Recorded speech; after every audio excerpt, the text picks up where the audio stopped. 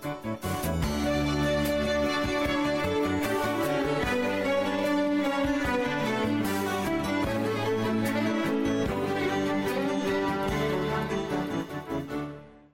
welcome back again to the second part of our podcast here on Come and See Inspirations. My name is John Keel, still joined by Shane Ambrose. This point of the programme now, we're going to say just a few words. You've had a little bit of time to study the Word of God. Now, we know it was celebrated last week, but as we decided to speak with our good friend Father Martin Brown on the Week of Christian Unity last week, we said we'd spend some time this week around the Word of God. So we've got a few little offerings, sharings that Shane wants to share with us, and then we've got a little bit of a podcast that we'd like people to listen to. But in the meantime, Shane, how would you like to maybe just offer a few words to us on Sunday the Word of God? Yeah, so as you said, John, last Sunday was the Sunday set aside for Sunday the Word of God. It's set to occur on the third Sunday in Ordinary Time. So that was last weekend.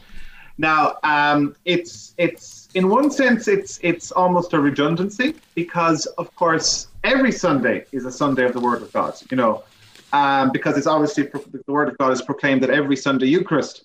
But it was set up by Pope Francis in 2019, and it's a day to be. The idea is it's a day set aside to be devoted to the study, celebration, and spreading of the Word of God. And Pope Francis set out that it's the relationship. We need to recognize the importance of the relationship between the risen Lord, the community of believers, and sacred Scripture, because it's essential to who we are as Christians.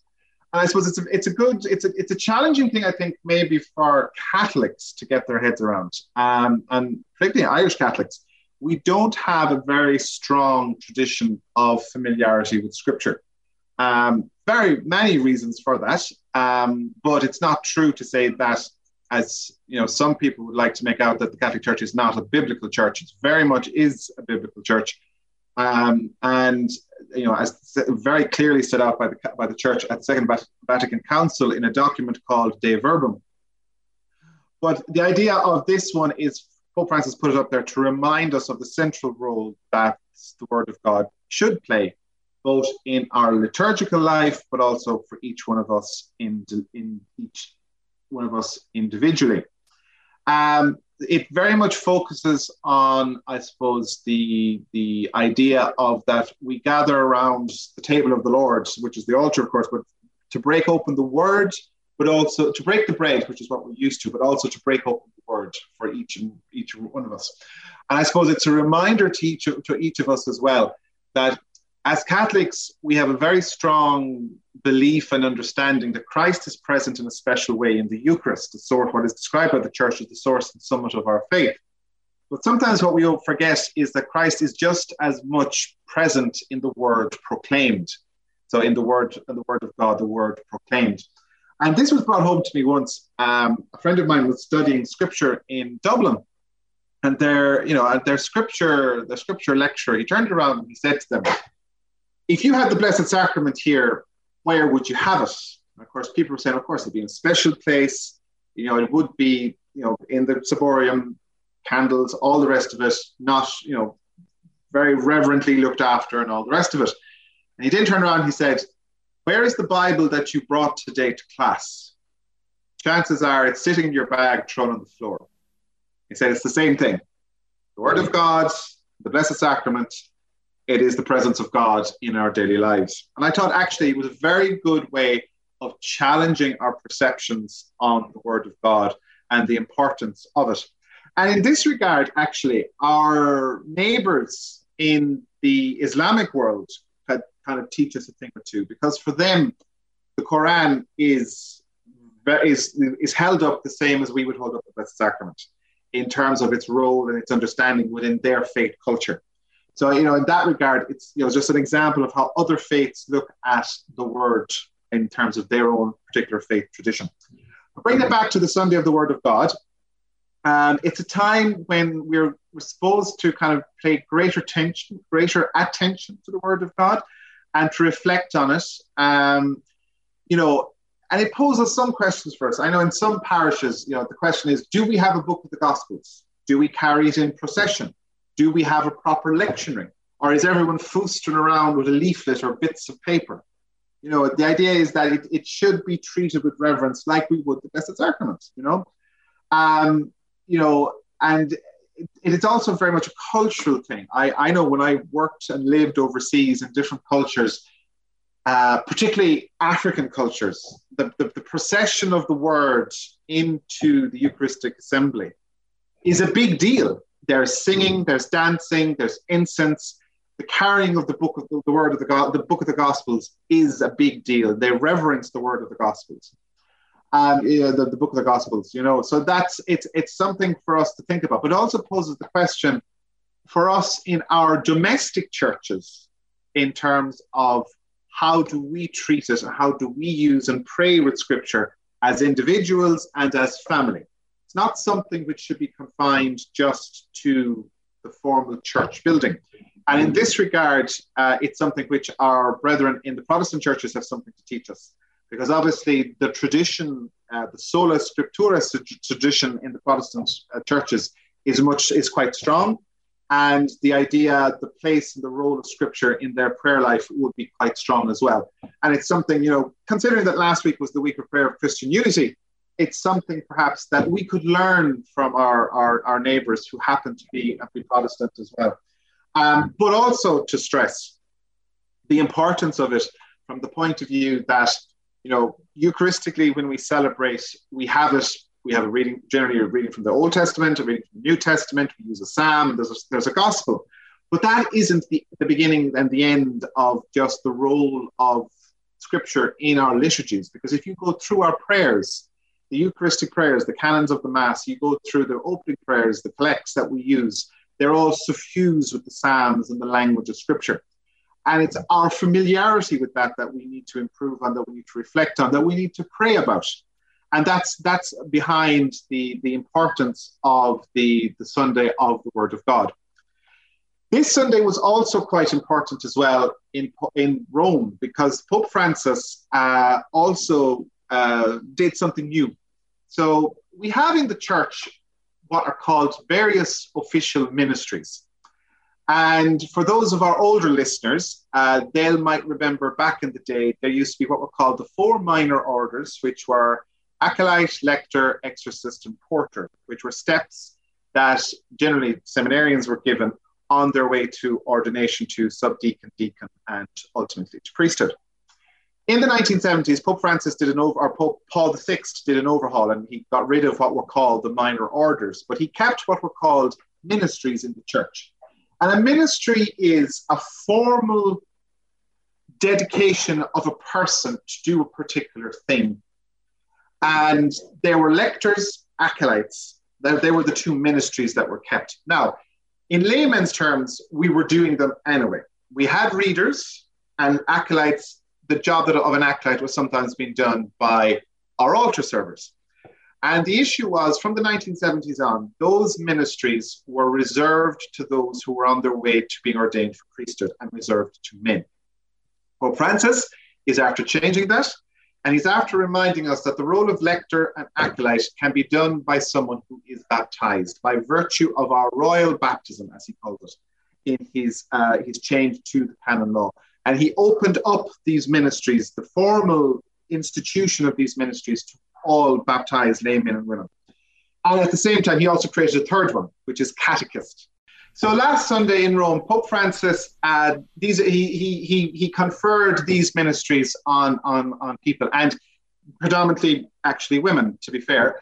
And it's seen as part of Pope Francis's not outreach, I don't like that term, but his recognition of the role of women in the church in a formal sense. Like we have readers. I'm a reader myself in my home parish, and we have loads of readers. But this is, by instituting this role, the person is recognized formally in their role by the church. So he did it for both lectors and catechists, because he was associating both of those roles very much with the proclamation of the Word of God. In an Irish context, we are more familiar with lectors. So those are people that proclaim the word, right? Catechists, not so much. That's something we wouldn't be overly familiar with in an Irish context. But in a context around the world, catechists are hugely important. You come across them, say, for example, in the US, where they have parochial schools, and Christian formation and doctrine is done within the context, and that's done generally by catechists. They play an extremely important role I came across them in an African context where catechists might be the only representative of the church that a parish or community might see for months on end. So they would lead lay-led liturgies of the word on Sundays. They would prepare children and couples. They prepare children for baptism, their confirmation. They prepare couples for marriage. So, and it's an essential role in many countries, particularly where there isn't enough priests. And the role as the ministry of catechist, as Pope Francis said, like they are people who are entrusted with a cross to recall their missionary character of the service that they administer. So this is what Pope Francis did on Sunday. He gave each of them a cross, whereas each lector was presented with a copy of the Book of the Gospels. So it was a lovely ceremony. I saw some of it myself. Now it's still very much in design, if you like. This was the first ceremony, and it's something which is just new. It's a new role. It's a new ceremony. It's a new liturgy. The Pope has ordered it to be prepared, and it's important for its value for witness, and that is the key thing about it. And it's drawing on our shared baptism, which is the important thing. It's inviting us to recognize that, these ministries, they're different from the ministry that's received through the sacrament of ordination. It comes to us from our baptism. And it's for lay persons who possess the age and qualifications to be admitted to the ministries of lector and acolyte. And it's very much, I suppose, it's important to recognize that this is a development out of the Second Vatican Council, in particular recognizing lay people's responsibility for evangelization. Their responsibility, their role, and their experience of doing it and recognizing it in a formal sense within the church. So that was just what happened last Sunday, John, in Rome. It'll be interesting to see what way it happens. As I said, it's the catechist bit, traditionally not very strong in an Irish context. That may change over the coming years, particularly with the whole debate around the role of the church in education and in schools and faith formation for children. So something we've become much more familiar with. And then for the lectors, well, it'll be interesting to see what the bishops do with that. That's something lay people in Ireland are particularly very familiar with. Shane, thank you very much, Nick, for that. Of course, it's a little hobby horse of my own, having the Word of God available for members of us lay people, especially in our churches, and I've tried to, and in fact I do have in our own church here in Arda a small little book at the back of the church where we have the daily readings and also a little reflection. It helps those people to come a little bit more familiar with with the Word of God, because a lot of it is spoken about during the week in terms of the readings at Mass. Not everybody can attend Mass, but at least what they can do is they can come into Arda Church, for instance, to the back of the church, just into the porch there, and just flick through the pages of each day, which have the readings and also reflection. Thanks a lot for that, Shane. Now, what we do just to finish off this particular section, and as I said, it's really devoted to the Sunday of the Word of God, there's this piece that we picked up by Bishop Robert Barron, a favourite. Back in 2020, he spoke on a topic, When God Speaks. It's only about 14 minutes. It's a beautiful piece, which might be ideal piece to listen to after Shane's reflection there. And we'll finish off this part of a podcast with some music by Music Me, and this one is entitled "The Word of God Speaks." So let's listen to Bishop Barron and the music, and then come back again and join us, where we read and reflect on the Word of God for this Sunday. So join us then. Peace be with you. Friends, the church proposes for us this week a marvelous little passage from the 55th chapter of the prophet Isaiah. Here's one of the greatest of Israel's prophets, and the theme of this little passage is the Word of God. So here you've got one of the great speakers of the Word of God discussing precisely the topic of the Word of God. So even though it's a short passage, it's one that packs, I think, quite a punch. Keep in mind that Israel knew itself to be, in this very privileged way, the people to whom God had spoken His Word. I mean, they knew that truth had been communicated, of course, to many other cultures, but somehow to Israel uniquely was spoken God's Word. And so we listen with great attention to this little passage. Let me read just a section of it. Thus says the Lord, just as from the heavens the rain and snow come down, and do not return there till they water the earth, making it fertile and fruitful, so shall my word be that goes forth from my mouth. Extraordinary, beautiful. The relevant Hebrew term here, by the way, is dabar. Echoes up and down the Old Testament, the Word. Echoed, of course, in the Greek of the New Testament as logos, the Word of God. One thing I love about that little image of the rain and snow coming down, for desert people, for Middle Eastern people, how powerful that was. Now, I sent it out here in California a bit. We go through periods of tremendous drought, and then we savor when the rain comes. And we're very attentive to the snowpack up in the mountains, because that keeps us, fertile during the summertime. Well, even more so for a desert people. As the rain and snow come down from heaven and do not return without watering the earth, making it fruitful, it meant the world to them. So the divine word, Isaiah is saying, has that same power in the spiritual order, that it comes down to a desert place and makes it fruitful. It gives life. It produces something. It's very interesting there, isn't it? We think of language in the usual sense as something derivative and descriptive. What do I mean? Well, it's derived from experience and it describes experience. So if I were to describe to someone what's happening this morning, I'd say, well, here I am in this studio space and a camera in front of me and lights, and I'm describing what I'm taking in. Okay, language does have that function. But other times, even in our speech, language has a much more creative and productive role. Now, what am I talking about? Suppose someone, even a parent, said something to you when you were a kid that was very cutting and critical. Did that affect you? You bet. That produced something in you, something terrible, at a very deep level, might last your whole life long.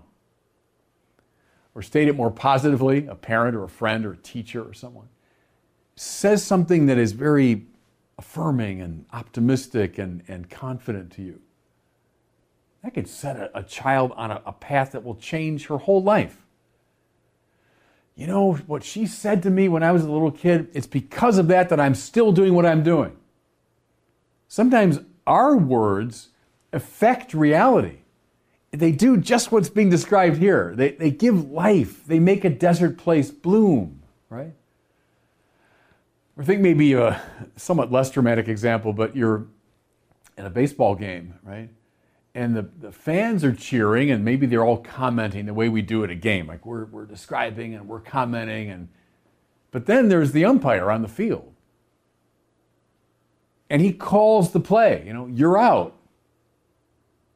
Well, his language is not just describing, he's not just sharing his point of view. His words change the game. That player's got to go sit down, or it's 3 outs and the inning's over. The umpire's words are not just descriptive and derivative, they are creative. That's what God's word is like. That's what Isaiah is saying. But now, a fortiori, even in the strongest sense, God's word affects what it says. Go right back to the beginning of the Bible. In the beginning, when God created the heavens and the earth, let there be light. And there was light. God's not saying, oh, by the way, look, there's light. I'm describing for you what's out there. No. God speaks, and it is. Let the dry land appear, and so it happened. Let vegetation cover the earth, and so it was. Let animals teem, let things that crawl upon the earth come forth, and so it happened. Don't literalize that language, but it's trying to communicate this very powerful truth that God speaks the world into being. His word makes it what it is. Our words shape reality to a degree. They can. Think of the empire. God's word constitutes reality at its deepest possible level. I always think of a great sprawling novel, like by, let's say, Dickens or Dostoevsky or Tolstoy, one of these great, 19th century novelists. Big 1,000 pages and plot and all kinds of subplots and 1,000 characters and, one of those novels. Takes you months to read. But isn't it amazing that there's one author, like Dickens, who is utterly the master of every little detail of that story? I mean every character, I mean the plot, I mean every subplot, I mean every sentence, every word, every comma, every semicolon was thought into being by that author. Or think of, the Sistine Chapel ceiling with all of its complexity of design and the number of characters and figures, but yet there's this one mind. Michelangelo, he might have had a few assistants to mix his colors and that sort of thing, but Michelangelo's mind brought into being that work of art in every nook and cranny. So God continually brings into being, by his great act of speech, the universe in its totality. See, friends, we do not inhabit a chaos. We inhabit a cosmos. And the only way to make sense of that is to posit the existence of this great intelligent creator who is continually speaking the world into being. Extraordinary. Whenever you feel tempted to say, it's just it's a tale told by an idiot, right? In Shakespeare's language. No, that's what the world is not. It's not a tale told by an idiot, full of sound and fury, signifying nothing. No. The world in every nook and cranny is like a great novel being written by God who is speaking it into being. A further implication, I've spoken of this before, the sciences depend upon this idea. What's the condition for the possibility of the sciences? Well, the world is intelligible, right? Any scientist has to go out with great confidence to meet a world that's endowed with intelligibility, a pattern, a meaning. If the world's just chaotic, no science would get off the ground. How interesting that every single scientist, no matter what his or her discipline is, must make this mystical assumption that the world is full of pattern, meaning, and intelligibility. Where does that come from? It comes from this ancient idea that God speaks the world into being as the rain and snow come down from heaven and do not return without watering the earth. So my word goes forth from me and does not return without accomplishing its purpose. So there's God's creative word. But now think of Isaiah himself and his colleagues, Jeremiah, Ezekiel, Daniel, Zechariah, all the others. God's prophetic word. Descriptive? Yeah, sometimes it is. They might be describing what's going on in the Israel of their time. But much more importantly, the prophetic word is creative. It's productive. It makes things happen. It did in their own time, and how wonderful that up and down the ages, that word continues to have a transformative power. Think here even of Martin Luther King in our country. calling, as he often did, on Amos the prophet, speaking of God's justice coming down like a great waterfall. I mean, centuries and centuries later, King calls upon the prophetic words of the Bible to effect, indeed, great social change in our country. The prophetic word accomplishes its purpose, not just describing, making things happen. I remember years ago when I was a professor at Mundelein, I would speak to the students about preaching a lot. And I would say, if you're just sharing your own opinions, the people will sense that, and your words won't have a lot of power. But the minute you allow the divine word to speak through you, and you'll know when that's happening, and the people will know when it's happening because it'll cut them to the heart. That's the way it goes with the divine word that accomplishes its purpose. Okay, let me close with this. But with all that in mind, let's take a look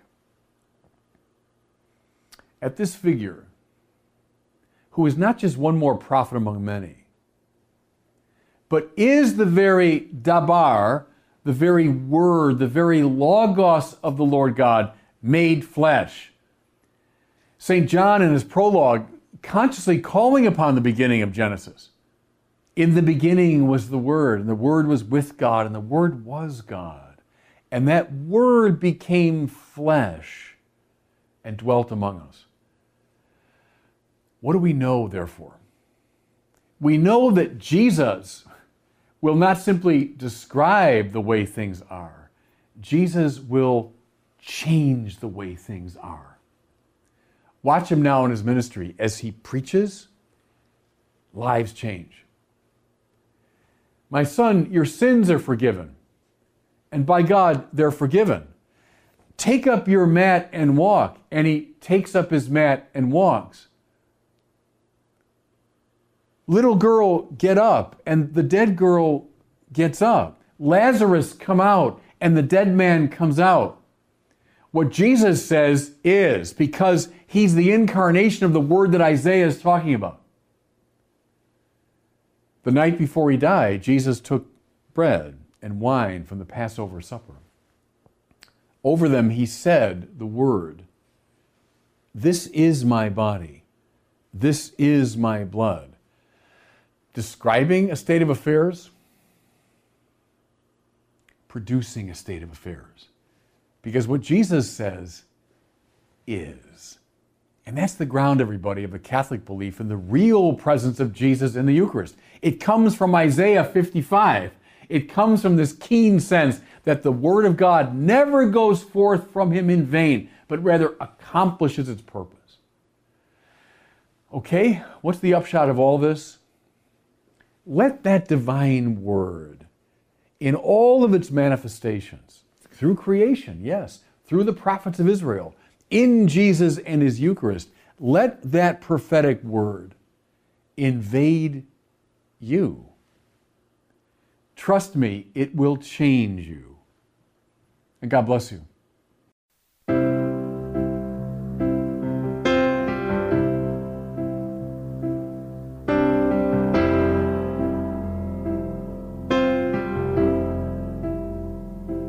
Finding myself at a loss for words. And the funny thing is, it's okay. The last thing I need is to be heard, but to hear what you would say. Word of God, speak. Would you pour down like rain, washing my eyes to see your majesty, to be still and know that you're in this place. Please let me stay and rest in your holiness. Word of God, speak.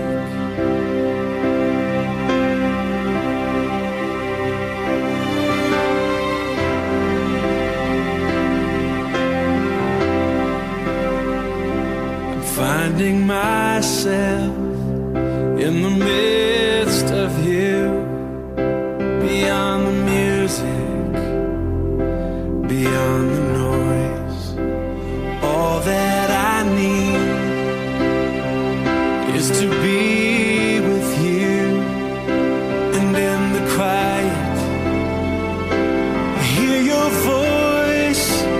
Word of God speak. Would you pour down like rain, washing my eyes to see your majesty, to be still and know that you're in this place. Please let me stay and rest in your holiness. Word of God speak. Would you pour down like rain, washing my eyes to see your majesty, to be still and know that you're in this place. Please let me stay and rest in your holiness. Finding myself at a loss for words, and the funny thing is, it's okay.